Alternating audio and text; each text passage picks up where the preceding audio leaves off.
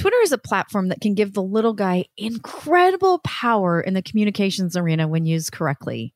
And it can become quite a quagmire because people say and do things behind their computer screens they would never, ever say or do in person. At its worst, Twitter is the mob, an army of sharks and trolls just waiting impatiently for the next feeding frenzy, and they are merciless. Does the punishment fit the crime? Typically not.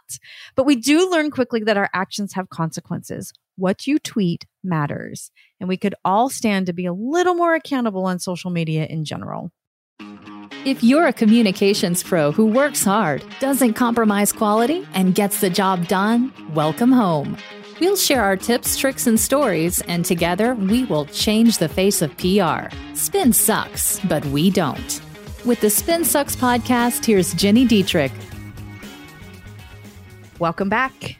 Most of us get a lot out of social media, and many of us also want to learn how to become better social media users, especially in the current, shall we say, tense political climate.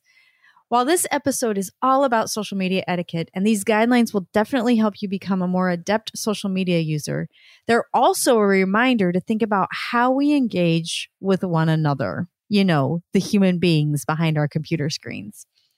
You would think it could go without saying, but you would be wrong.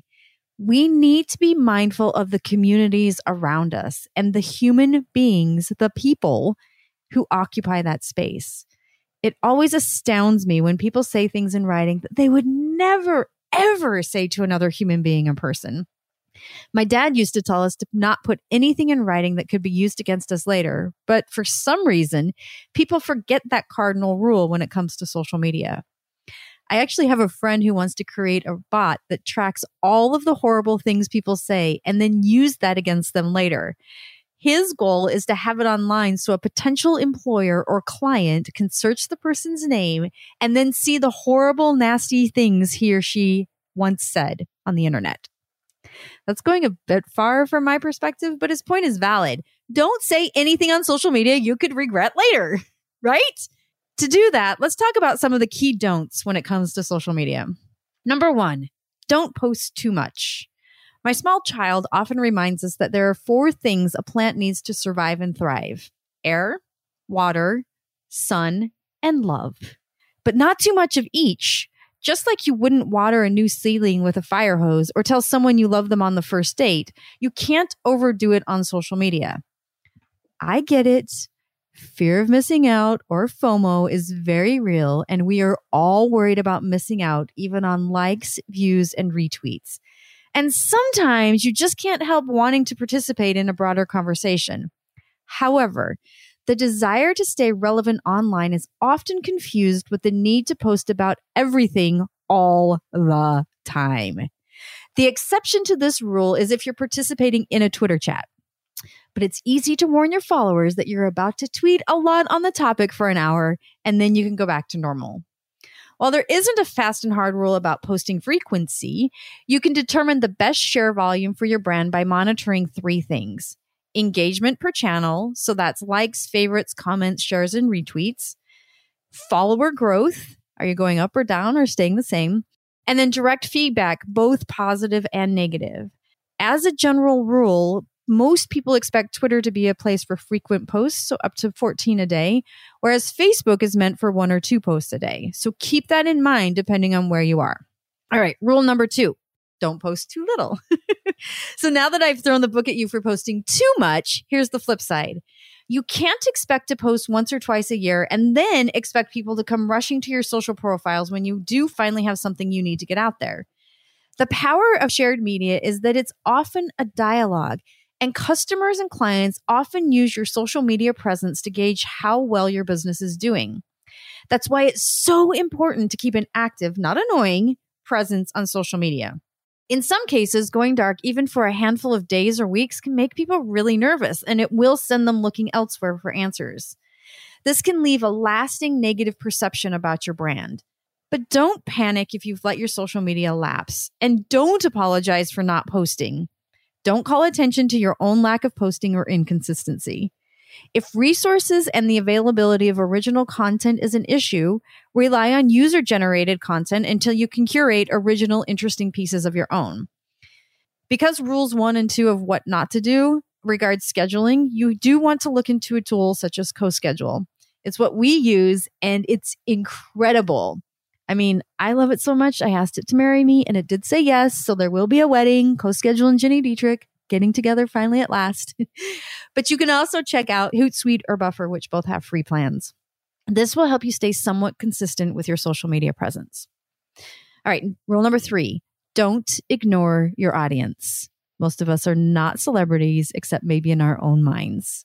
We can't just post our own content and then run, knowing that millions of fans lie in wait to rev up the hype machine for us. Every time you post and then don't follow up on the likes, comments, and engagement of your audience, you're losing crucial momentum that you can use to build your online brand. Don't leave audience engagement up to chance. If you want to receive comments, likes, and shares and create a faithful audience in the long run, you can't just slap a sales pitch on your post without encouraging discussion around a broader topic or without inviting participation. There's a reason that so many YouTube channels encourage viewers to comment and subscribe at the end of the videos, because it works. It's a tried and true tactic when you're building your brand online, and it's one of the most important things to do when you're building community. I know not every expert out there agrees with me, but we've built one of the most engaged communities on the web, if not the most, in marketing and communications. You all rock, and it did not happen by accident. We encourage respectful engagement. We learn little things about you so we can push buttons in a good way to enhance the experience. And we encourage discussion and debate. Those things work. They take time, but they work. Number 4, do not forget to proofread. It's one thing to use slang and internet shorthand judiciously and wisely. It's another to mix up your theirs and your yours and your and you are. And do you know when to use whom and whom? What about affect and effect? And like I said, the yours.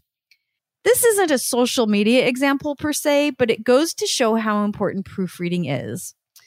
Imagine you've created a bus wrapper.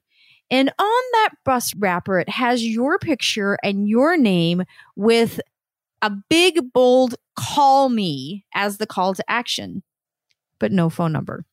How will people call you? You may think this example is a bit over the top, but it actually happened. Poor John Cooper and Jim Hurley, they're just attorneys. They want to have people call them. They have their faces on a bus. There's no phone number. Good grammar should be a given, but it's often neglected due to the immediacy demanded by social media. That extra minute of proofreading is worth its weight in gold. More than just punctuation, make sure you double check sentence structure, subject-noun agreement, and the meaning of words, such as further and farther, affect and effect, and please learn the difference between there, and there. There are differences. Also, make sure there is a phone number listed if your call to action is to have people call you. Rule number 5, do not use canned responses. This one is really important. Do not, I repeat, do not write spammy, automated comments on other users' posts. Social media is built around conversations and relationships, not spam. And don't get a bot to do it for you either. The stilted, awkward, if not outright grammatically incorrect English gives it away every time. And other social media users will react with suspicion, wondering if there really is a real living human behind the wheel.